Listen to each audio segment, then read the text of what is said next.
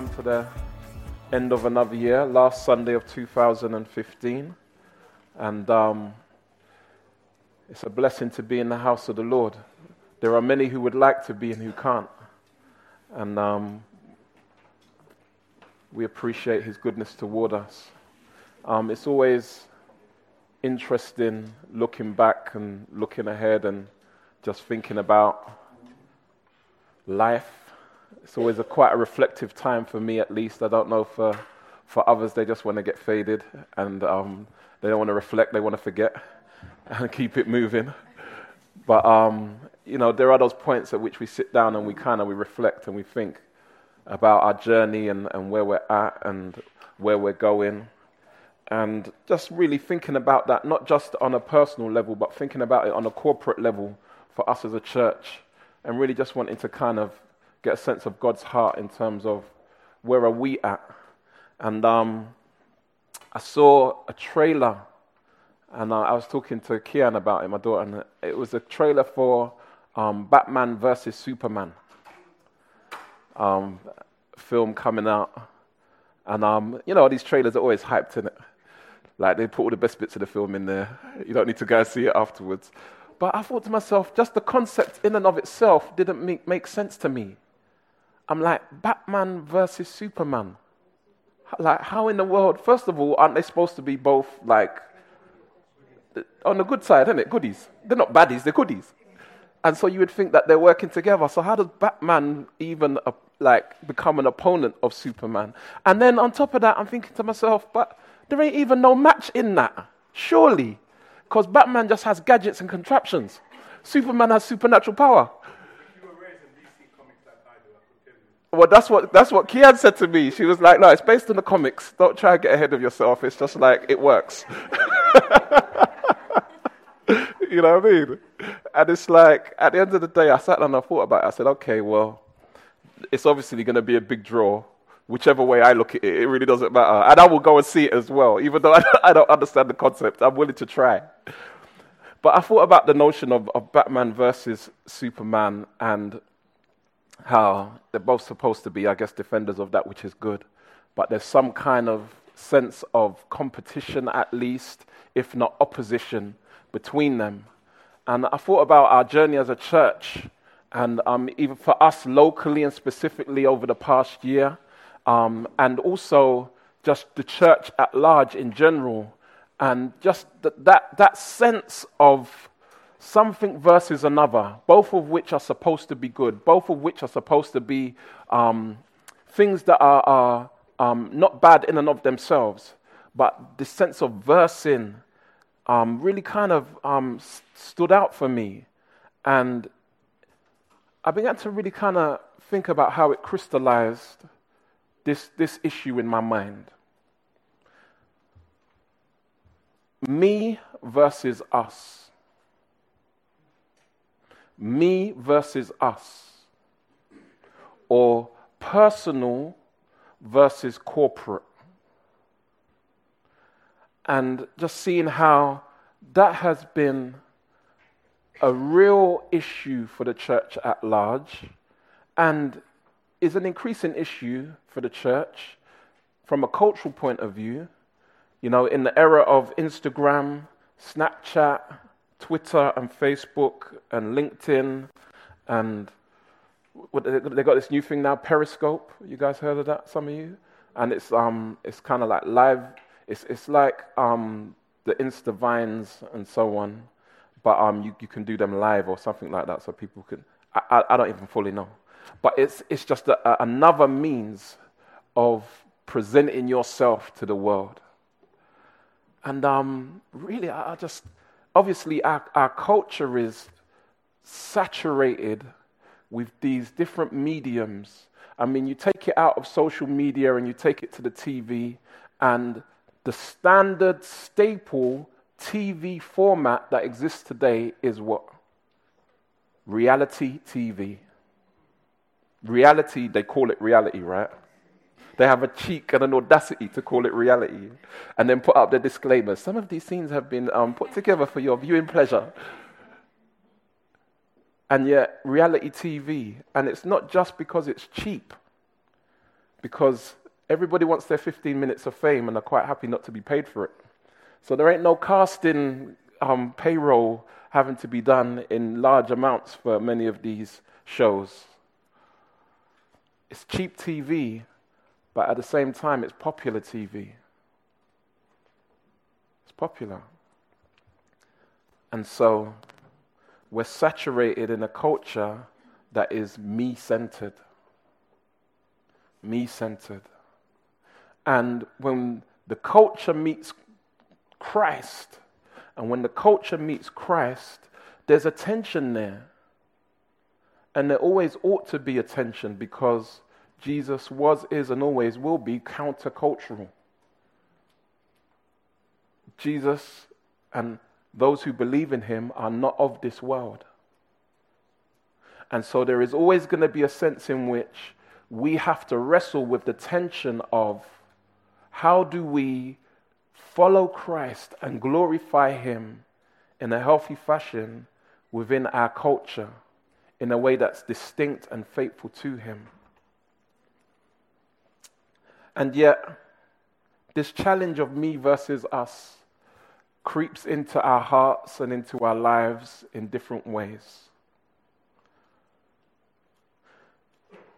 I was thinking about the way in which so many of our songs, as much as they speak of Christ, they speak of Christ from a me-centered place. You delivered me. You set me free. You are my Redeemer. And these are all true statements, and they're not wrong in and of themselves. But we become reductionistic when we reduce our perspective to one thing. And so to reduce our perspective to me and to neglect the us and the we and the our becomes detrimental, because it leads to self-centered, individualistic, attention-seeking Christians. Ever felt that challenge in your heart? Ever felt like being part of the church is all about getting your needs met? Not being interested in something because it's not according to your liking or preference? Wondering why it is that people don't come and look for you and spend time with you? Feeling like nobody cares about me. Not getting involved in things because you feel like, well, nobody cares what I have to say anyway. The list goes on of all of the different ways in which we begin to feel what we are naturally inclined toward. The promotion of me over us.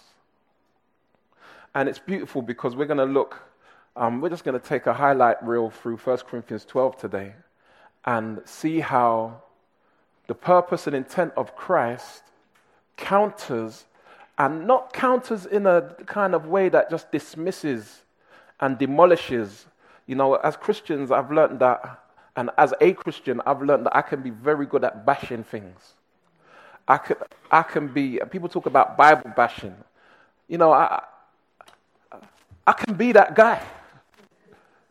And I'll be ready to draw verses of scripture to bash this and bash that, and even sometimes indiscriminately without any kind of recognition of what's good. What's really good. And I'm not thinking about that. I'm not trying to answer that. I'm just ready to bash everything that's bad. And as we look at 1 Corinthians 12, we see that there's a real balance. There's a real harmony in this tension between me versus us. So let's pray as we get ready to jump in. Father God, we thank you so much for your faithfulness toward us, for the fact that you are perfect, for the fact that you are complete, that, Lord, you are not reductionistic. Lord, you are not reduced to any one of your attributes or qualities or perfections, but you are in total all that you are. You are the I am. And Lord, you call us into relationship with you to experience the fullness of who you are. And I pray, Lord, as we think about your word today and as we think about just our place in you,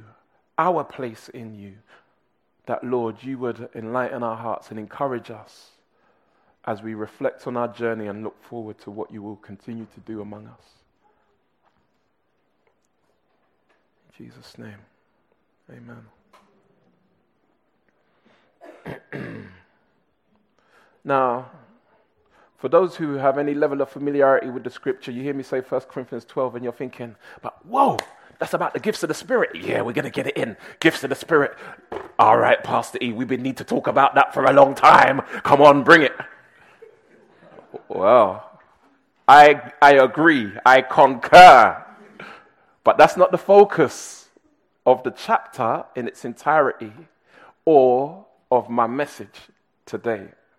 I'm not going to neglect the reality that's communicated there concerning the gifts of the Spirit. And you're right, it's something that we do need to revisit and in principle and in practice. And hopefully this might help to set the context for how we view and approach that. But looking at 1 Corinthians 12, we see the Apostle Paul dealing with the issue of spirituality. Spirituality in a maturely practiced way, in a way that ought to be maturely experienced. Not infantile, not childish, but mature. Now, prior to this, in chapter 11, as the apostle spoke about the Lord's table, he highlighted the fact that Jesus is our Lord, that he is the head, that he is the one that unites us. And so you had divisions among the people because they were not approaching the table of the Lord's Supper or communion. They were not approaching it properly. They were approaching it selfishly. They were approaching it carelessly or inconsiderately for others. And in doing so, they were not rightly considering the Lord. They didn't have a right view of Jesus. So in their selfishness, because what they would have, they would call it the love feast or the agape feast. And so it wasn't maybe as we would experience where we have a little wafer and a little cup, but they had food and they had drink. And in that setting, they would honor and mark the Lord's death for us as his people. And yet, the Apostle Paul had to rebuke them. In chapter 11, verse 17 and 18, he says, "But in the following instructions I do not commend you, because when you come together, it is not for the better, but for the worse. Things are not running right.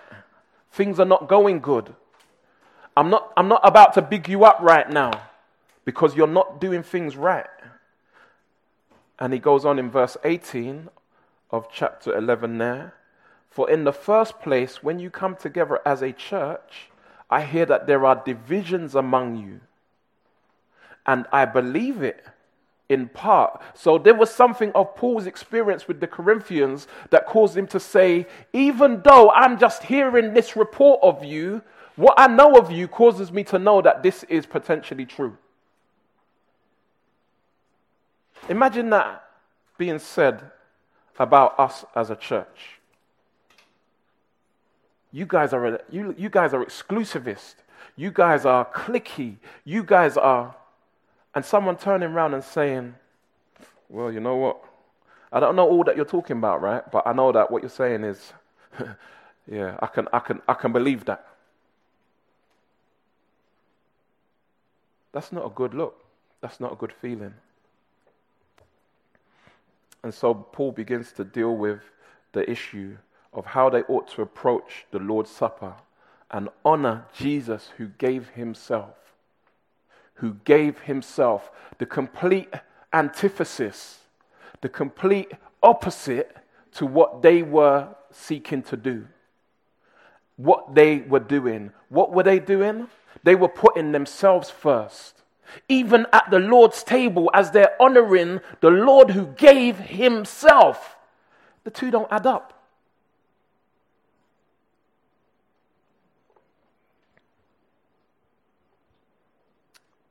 And so, he establishes that there is a need to rightly recognize the Lord's body.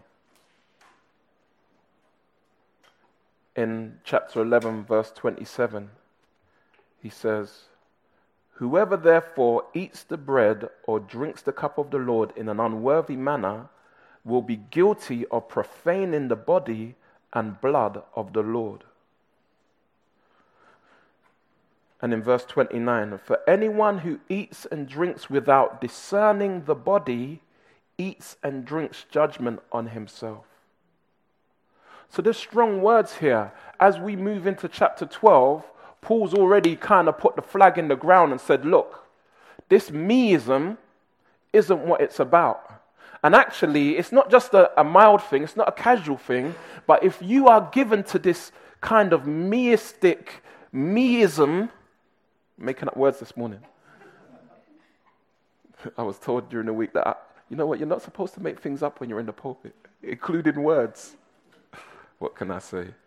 The Lord is gracious. If you're given to this meism, you are profaning the Lord's table. You are dishonoring, you are violating the name of the Lord.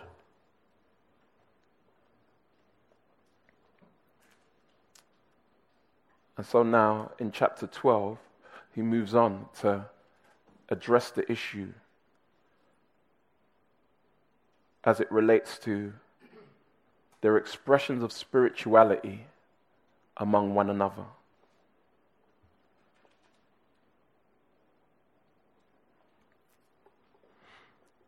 Me versus us.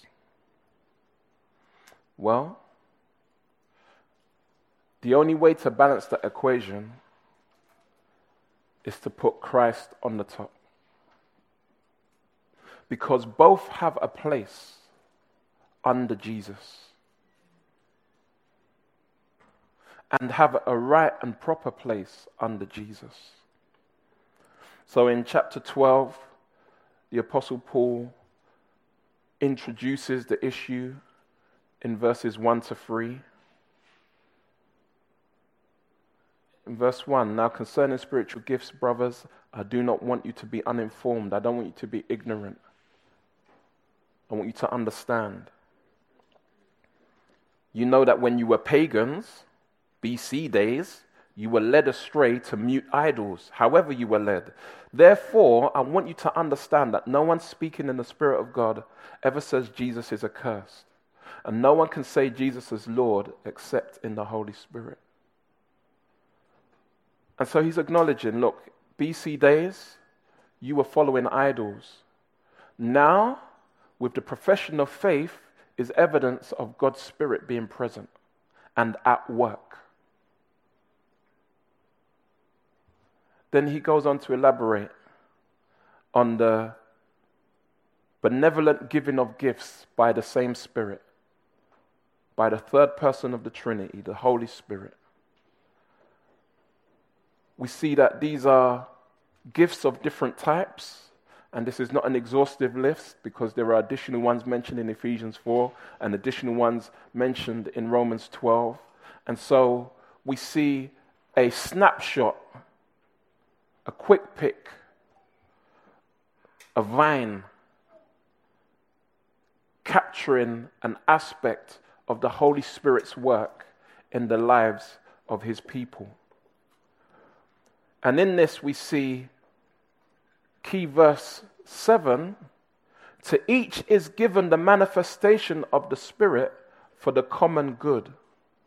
So we see brought firmly into view me and us. Each receives a manifestation. Individuals experience the working of God's Spirit within them. But why? For the common good, for the good of us all. And there was a suggestion that the Corinthians were they were quite the attention seekers, really. And so what they would do is they would try and display and show off their gifting in order to kind of get ratings. Some of you may have been in that environment, and I remember growing up in the Lord, some of you would have heard me say this before. I remember one day when I was coming up in the faith, and somebody said to me, "Do you know what your gifting is?" And at that time, I wasn't really sure. I wasn't even really too sure how to respond to that. Are they talking about, musical gift? Are they talking about, academic gift? Or, do you know what your gifting is? And I was like, my gifting? Yeah. Do you know what gift of the Spirit that you've got? I was like, I'll have to think about that. I'm not really sure. You know what? I tell you, I know that more people can have more than one gift, I know one sister, she moves in the 9 gifts of the Spirit. I thought to myself, I got a long way to go. And there was this kind of sense of real great esteem and achievement. 9 gifts. Just listen. And so the Corinthians were of that mind where they were kind of really open to showing off themselves and drawing attention to themselves and really wanting to look spiritual. And it's so easy how in our different ways we can fall foul of spiritual pride. In so many different ways. The fact that we can find ourselves in a place where our view of ourselves and how people view us is more important than the common good. Sometimes that results in people going overboard to do things in order to look good, although that's not the only reason why people will go hard, and we'll see that in a while. But then it can also result in people withdrawing and being exclusivist because they feel like they're better than everyone else, and nobody else really knows it like them, and nobody else can do it like them. And so, you know what? I'm not really involved because I'm on a different spiritual level. And when I pass my criticisms, people will know that I'm on a different spiritual level because I've always got something to say about everything. Spiritual pride, whichever way you look at it. And yet verse 7 says of 1 Corinthians 12, to each is given the manifestation of the Spirit for the common good. So the individual is affirmed. And we see this elaborated on beautifully. God doesn't dismiss the individual. God doesn't X me out of the equation and say it's all about us. Because without me, there is no us. Without you, there is no us. There's just S. You have to think about that one.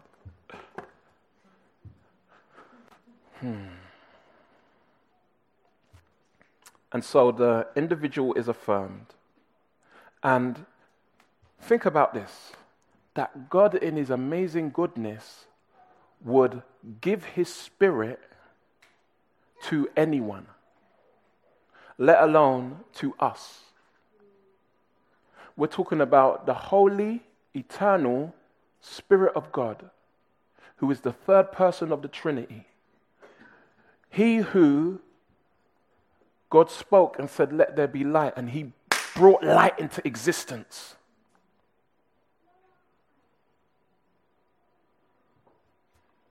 In fact, we're not given a name for the Holy Spirit apart from the fact that he's holy.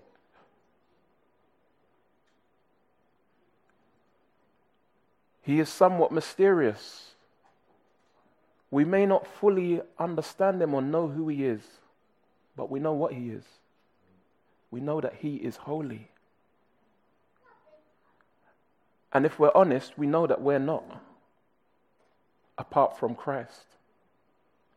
And so that in the Savior's work of redemption, saving us, bringing us to himself, that he would bring us into right relationship, cancel our debt, clear the charges against us, and not stop there, but then also go on to give us his Holy Spirit. that in itself is cause for eternal praise. And so there's no sense of neglect.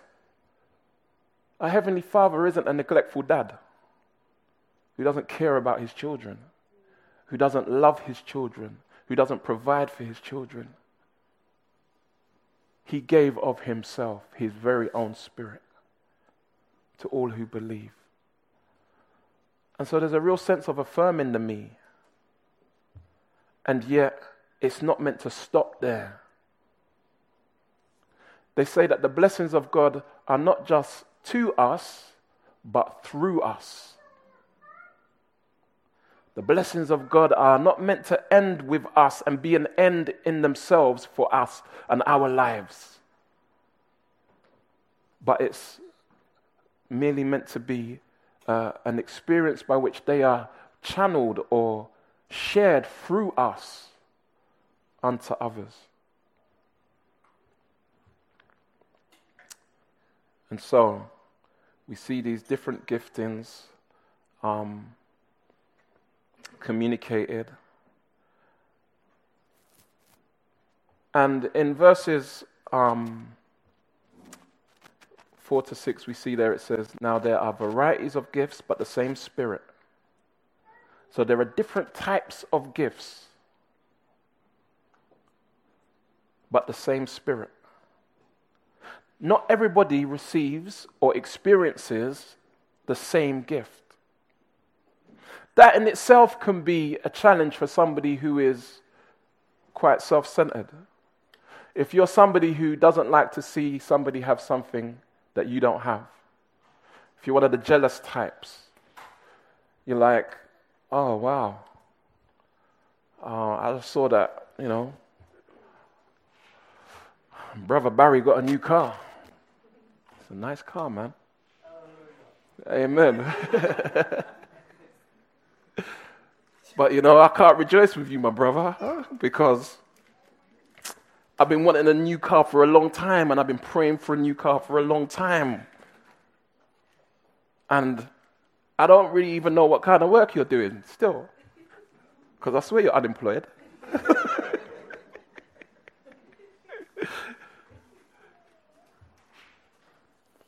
And you feel covetous, you feel jealous, unable to rejoice with your brother because you don't have what he has. As we begin to recognize and regard that the Lord works in different people in different ways with different gifts, we have to be prepared to accept that comparing ourselves amongst ourselves becomes futile. Thinking that I should be like Brother Barry or Sister Cherry should be like, you get the point. It becomes useless. Because that's not how God works in his people. There are varieties of service, but the same Lord. Meaning, there are varieties of opportunity for organized, coordinated use of the gifts. So even in the sense that individuals are bestowed with gifts, there is a corporate use of them, even in an organized fashion, in a coordinated fashion. It's not just for me to enjoy at my leisure, on my terms, whenever I want. Because no, verse 7 told us it's for the common good. And so that would also mean me committing myself and involving myself in corporate group activities in order to be of the greatest benefit to all. If I'm one of those people who are just like, I don't really feel like going to church today, because, them guys just talk the same thing over and over again. Furthermore, I wouldn't be missed anyway. Who really cares? I can just put on a podcast, put on YouTube. If we're of that mind, then we're not being faithful to the Lord and his intent in empowering us and in endowing us, investing in us with his gifting. And so meism then trumps usism. When it's not meant to be that way. And so we must be prepared to be loyal, be faithful, be committed, be involved. And some of us know that, you know what? That's a challenge at times. That's a challenge at times when people don't seem to appreciate what we're doing. It's a challenge at times when people don't seem to be as committed as we are. It's a challenge at times when actually there are other things that I can do with my time.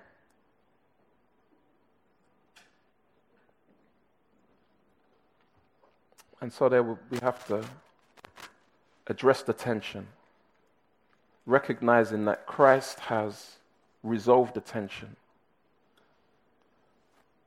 And under him, the two work together, me and us.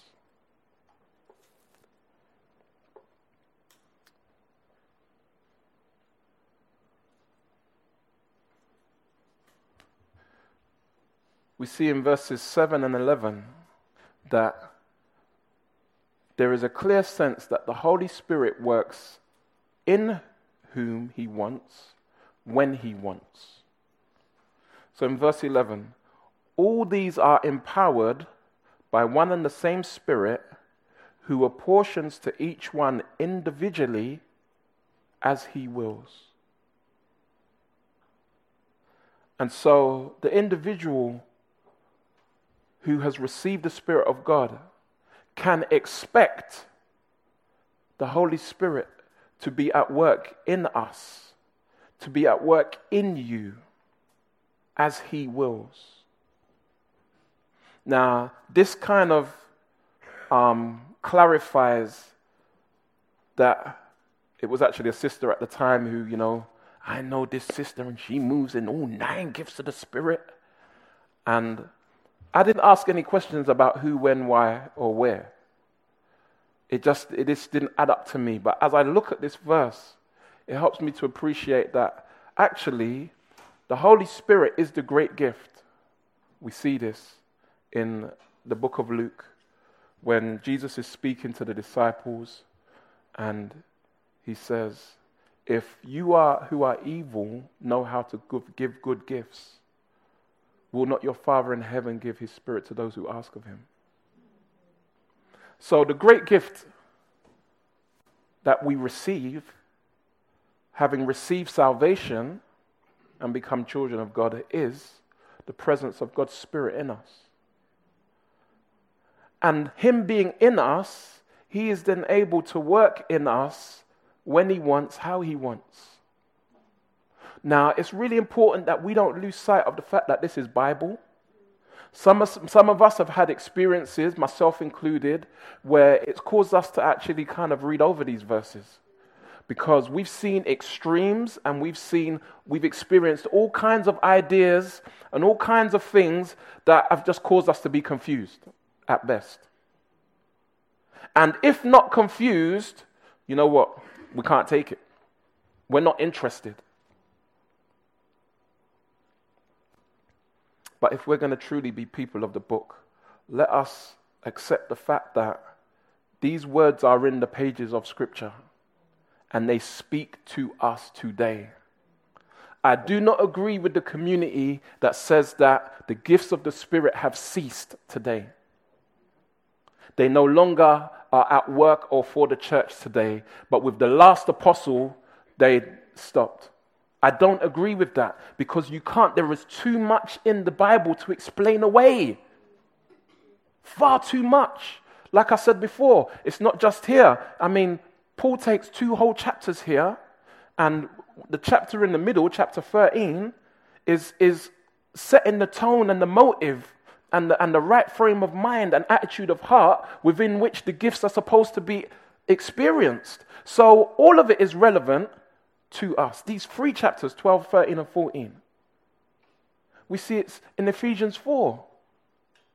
So healing's not for today, miracles are not for today, but then what about teaching? What about mercy in Romans 12? What about serving? You see, Paul doesn't discriminate as to what gifts are gifts and what gifts are not. He speaks about all gifts in the same breath, in the same voice. And so for people to say, no, the gifts are not for today, they have to do biblical acrobatics to arrive at that. And make the text do backflips and bends and twists that it's not designed to do. The gifts are for today. And that means, as a believer, if you've put your faith in Christ, you have the Holy Spirit and He lives in you and is ready to operate through you. And there are ways in which He does, and maybe you don't even realize. And there's a real issue with us giving recognition where recognition's due and celebrating the work of God. And that's something that we need to do more as a church. Celebrating the work of God, even as much as it is through individuals. And that might mean highlighting certain individuals and saying, thank God for Brother Carnegie and the way God's working through his life. Now, I can pick on him right now because I know he's not going to get gassed. But it's true. We're able to thank God for a brother like Brother Carnegie. And I could go into all the reasons why. But we need to learn to celebrate the work of God. And sometimes it can feel like a challenge because we don't want to, get people's head swelling and so on and so forth. But God works through people. And we don't want to cause people to stumble. If I, really address Brother Andrew and really, give thanks for him and so on, people start feeling jealous, get the green eye bandit. Or as we say in Jamaica, get red eye. Envious. That's something that we have to deal with in our own hearts. And if our focus isn't on the common good, we will get envious. But if our focus is on the common good, we won't get envious. We'll join in the applause and we'll rejoice as well.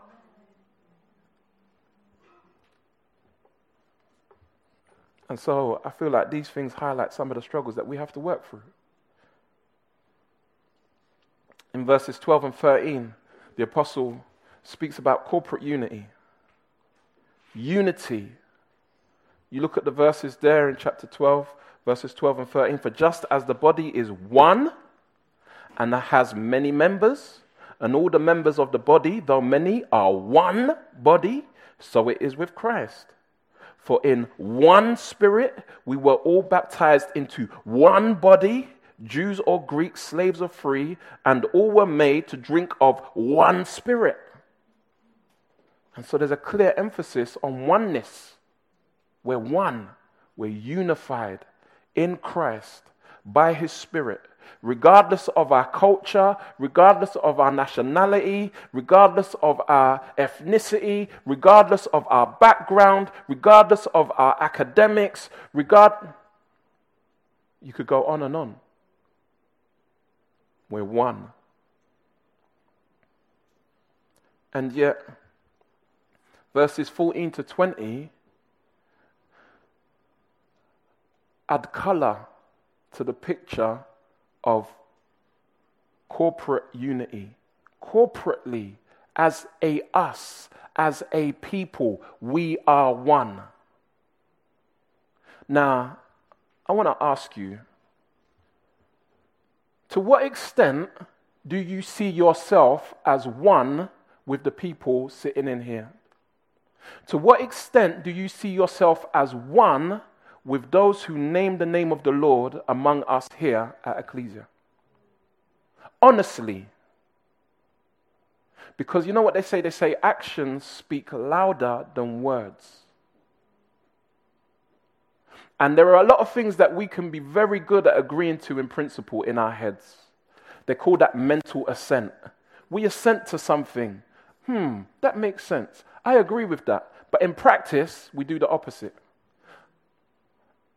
I've heard people go as far as to say, you know what? There are so many Christians who are functional atheists. Because we agree, we give mental assent to God in our head. But in practice, we live like we're atheists.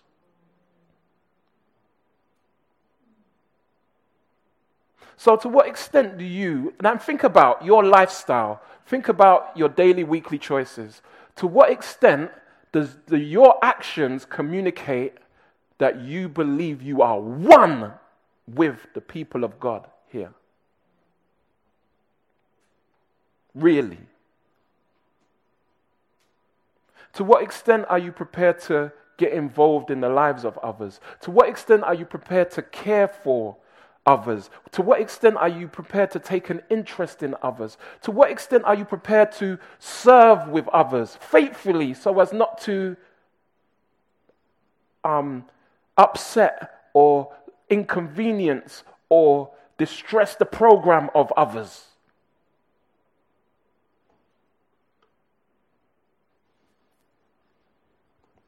See, this is where meism hits the road, where the rubber hits the road. This is the reality. Because we are one, and we'd all say amen, hallelujah. And then carry on living like it's just about us. And that could be to various extents. You know, when we know that there's a task to be done and it needs to be done a certain way, and we turn around and say, well, look, you know what? I'm going to just do it like this, and that's good enough. And we're not going to do it in the way that it needs to be done. We're saying it's really about me. It's not about the one. It's not about us. It's not about the fact that somebody has to come and redo or complete what you ought to have done says that you're not really about us. You're about yourself.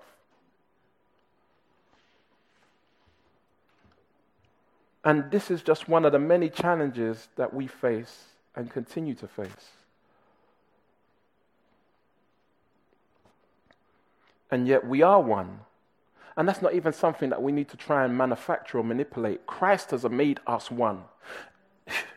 I had this thought the other day, right? And it's not a new thought. You've heard me say it before. Christianity is not a social club. Social clubs are arenas where people come with common interests. And those common interests unite them.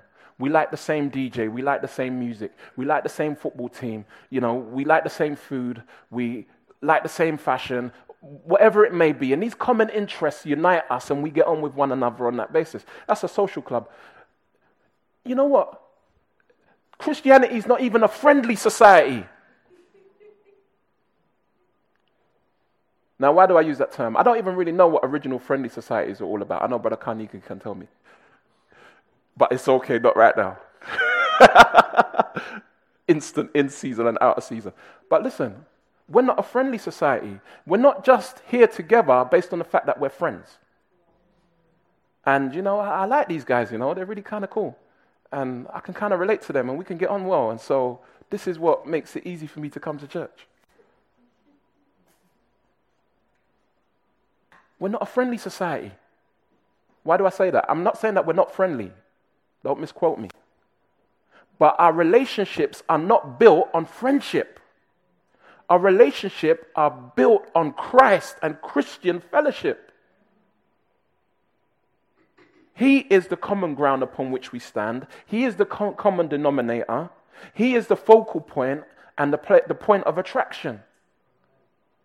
And so we come together because we share Christ in common. And that is the foundation and also the highest aspiration for us as a people, Christ. So even when I don't feel friendly towards you, I'm going to still be committed. I'm still going to love you. I'm still going to serve you. I'm going to still regard you as one with me and me one with you. It's not because, oh, you know what? Don't check for me. Don't text me. Don't phone me. It was never on that basis that we came together in the first place. Now, friendships form and friendships develop. But as we know, when you experience somebody who forsakes Christ, it affects the nature of your friendship. That's going to be standard. That's to be expected. That doesn't mean that you cannot be friendly towards them. That doesn't mean that you cannot be friends with them. But the nature of that friendship is going to change. Because the relationship that we had was never built on friendship purely in the first place.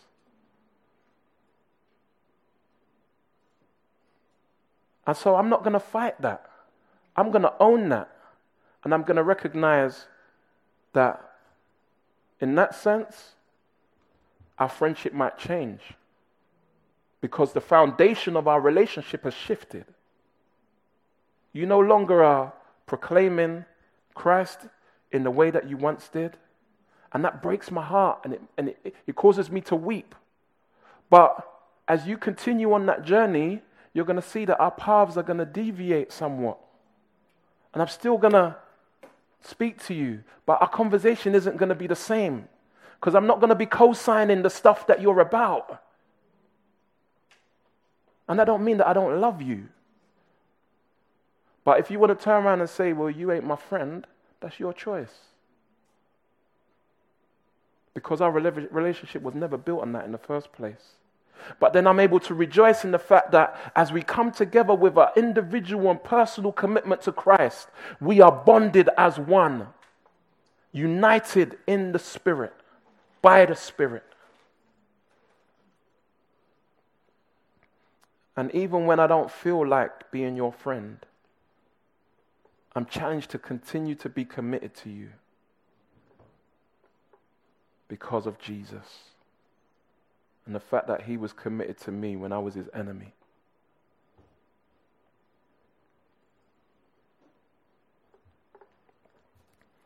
And so, there is diversity within the unity.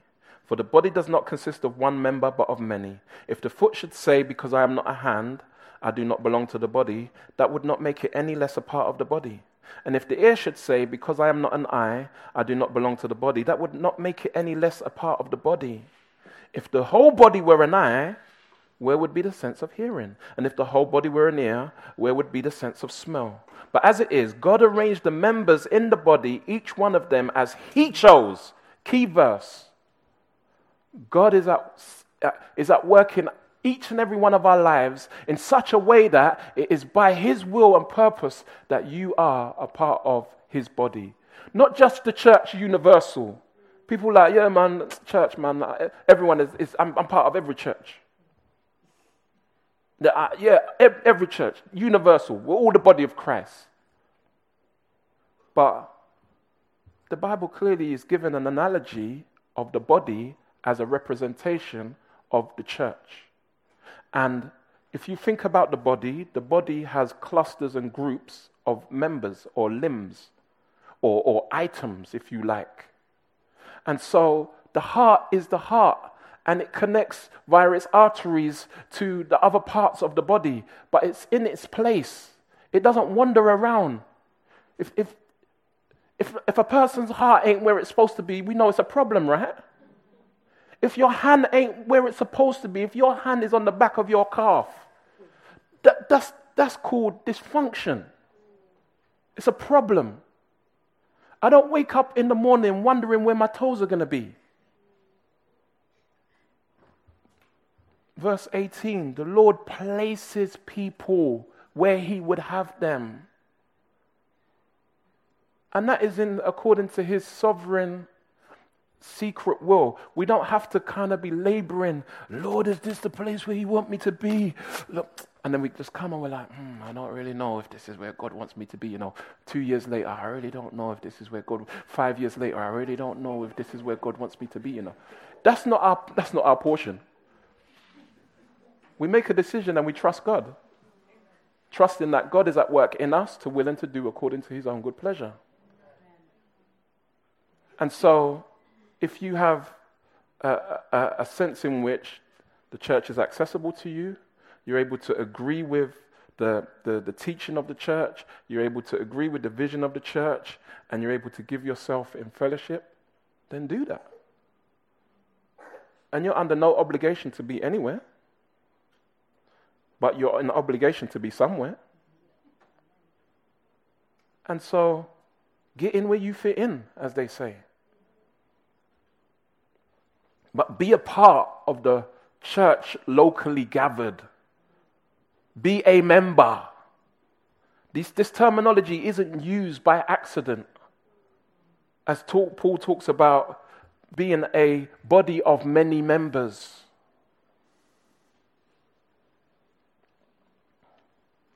Now in verses 21 to 26, we see the apostle contrast, and not even contrast, but establish the fact that the experience of the church is one of interdependence, is one of interdependence. It's not one of independence, but it's also not one of codependence. It's one of interdependence, mutual dependence. The eye cannot say to the hand, I have no need of you. Because you know what, I've got this. And I know God. And I know the word. And I'm mature in the faith. And you're just a waste of time. I don't need you. I cannot say to the hand, I have no need of you. Nor again, the head to the feet, I have no need of you. On the contrary, the parts of the body that seem to be weaker are indispensable. And on those parts of the body that we think less honorable, we bestow the greater honor. And our unpresentable parts are treated with great modesty, with greater modesty,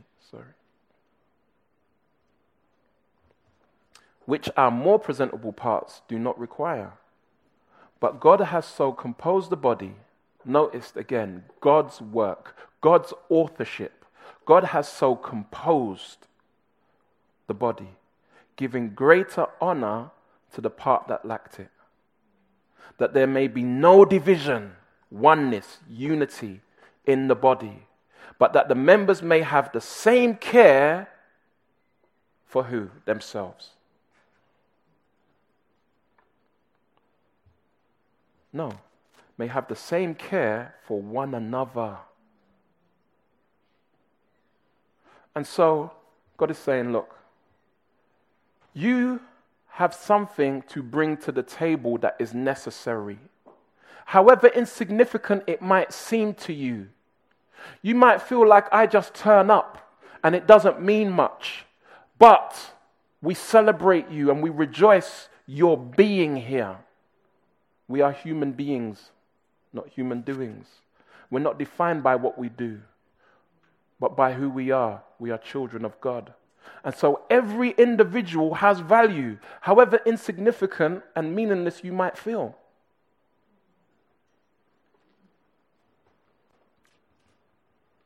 The whole notion of only gathering for fellowship, only quote unquote coming to church when you're serving, is a flawed and fatal notion.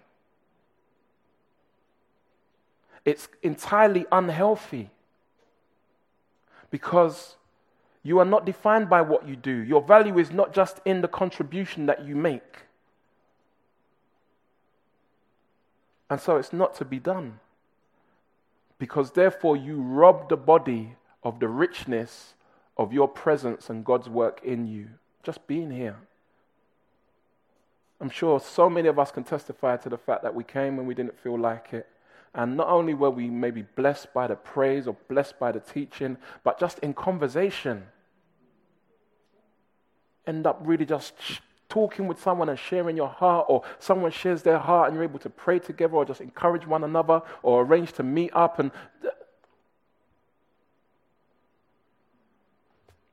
And so, yes, we have the Spirit of the Lord, but I'm not independent because I am part of a body. And no, I'm not codependent. It's not as if I can only function if I'm in company of others. And I can't walk my Christian walk unless I've got people around me to hold me up and I'm completely dependent on them. No, that's the other extreme. People talk about codependency in relationships. And how you have people that feel like they can't live without their partner. It's unhealthy. Every individual is made in the image of God with dignity and value. You don't need no one else to validate your existence. Jesus has already done that. And yet at the same time, we recognize that there is a mutual interdependence. In Ephesians 4, let me give you the verse reference.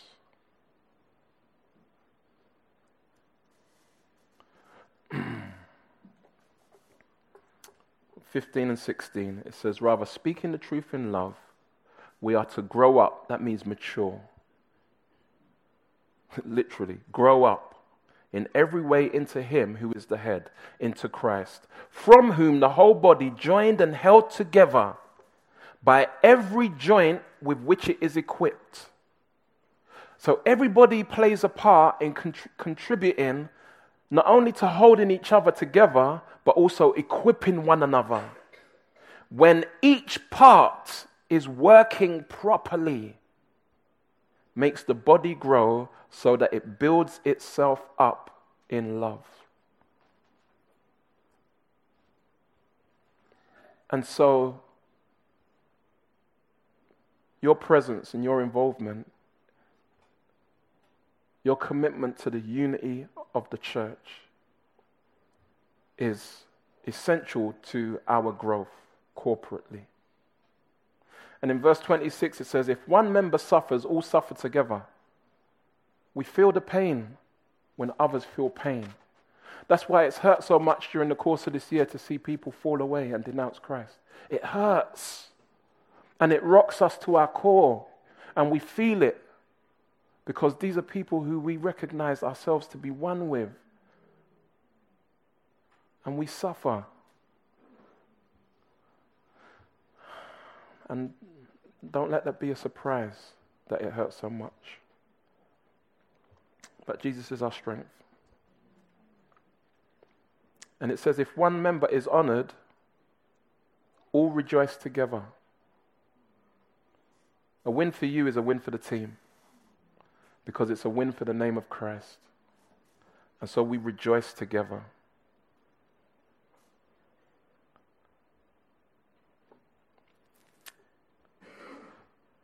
And so we see that there is a clear sense of me versus us being an ongoing tension that is able to be held like a guitar string in such a way that it's able to make beautiful music. We hold that tension. We don't dismiss and belittle the value of the individual and the place of the individual, but we also don't dismiss the value and importance of us corporately. And as we move forward, and as we grow throughout the course of 2016, we'll continue to rejoice at God's work among us. I've heard so many testimonies of those who have got involved with barley loaves on a Tuesday and just been so blessed and so encouraged. The individuals contributing to the work of the whole, corporately serving other than themselves. And not only enjoying the blessing of serving the community and seeing people in the community blessed, but also the joy of serving together with the team. I mean, the banter in the Barley Loaves group, WhatsApp group, is epic. Epic. I'm not calling no names. And there's a real sense of just the joy of being together, one, serving the Lord. Not focused on self, but focused on others. And there are so many different other aspects of church life in which that is a reality. People testify of kind of feeling on the fringes, and then they began to get involved, and then they really began to experience the joy of fellowship in Christ. Not just coming for what can be consumed with a consumer mentality, but actually, what can I give? How can I share? How can I think of someone other than myself? And it's only then that someone experiences true fulfillment. You don't experience true fulfillment trying to satisfy yourself, because we're never satisfied. Like you got the gift that you really wanted for Christmas. It's like 2 days later. And you're thinking about what else you want. You want the upgrade on the software, or you want the new app that's going to go on the new phone that you just got, or like, you know what I mean? It's like we're never satisfied.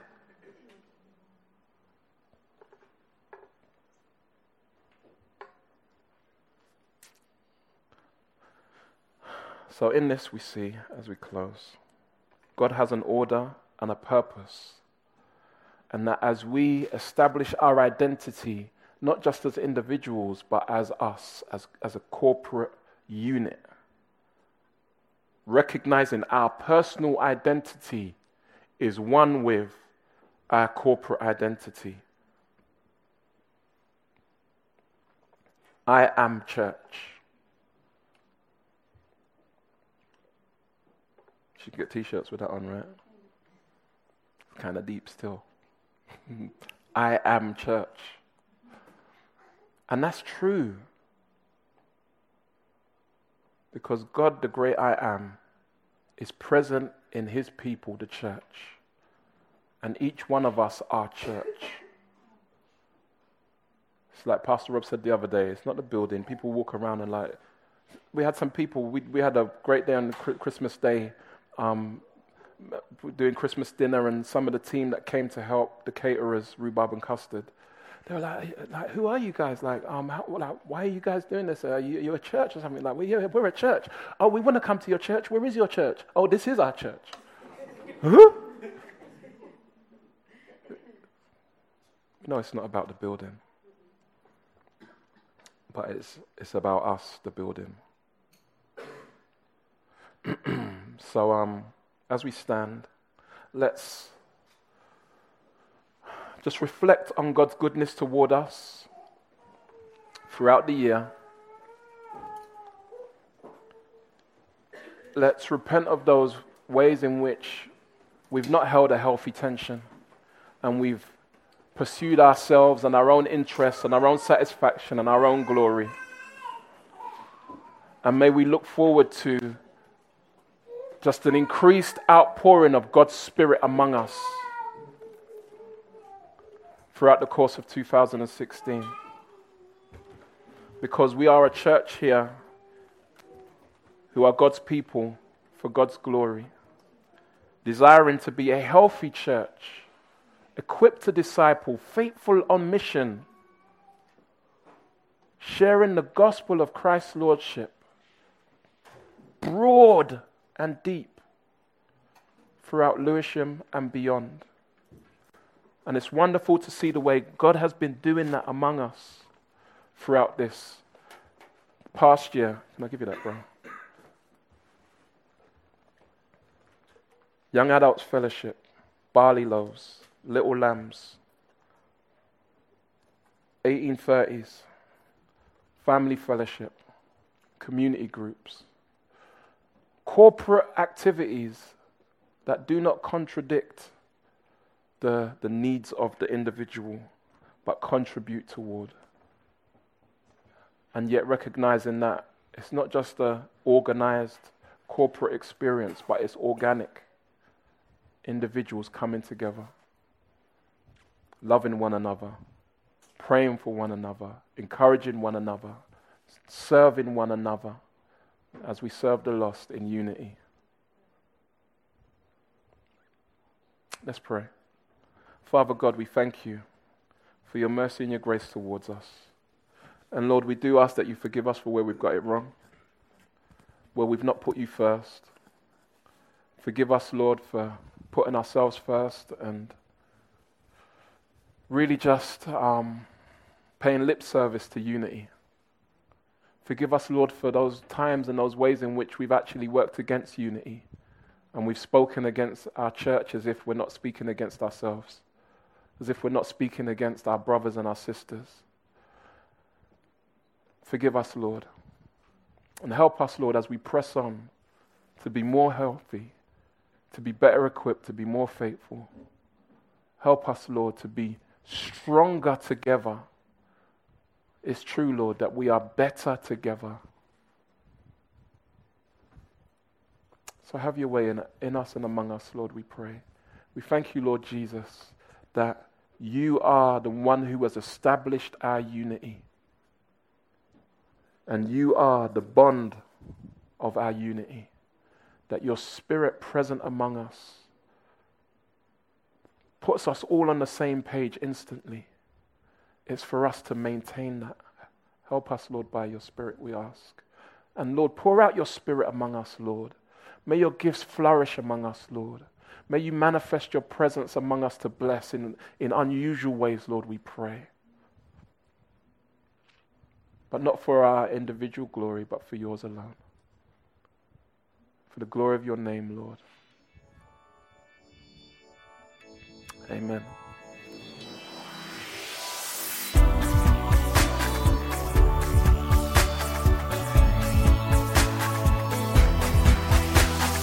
Join us next time for more of God's truth to transform your reality.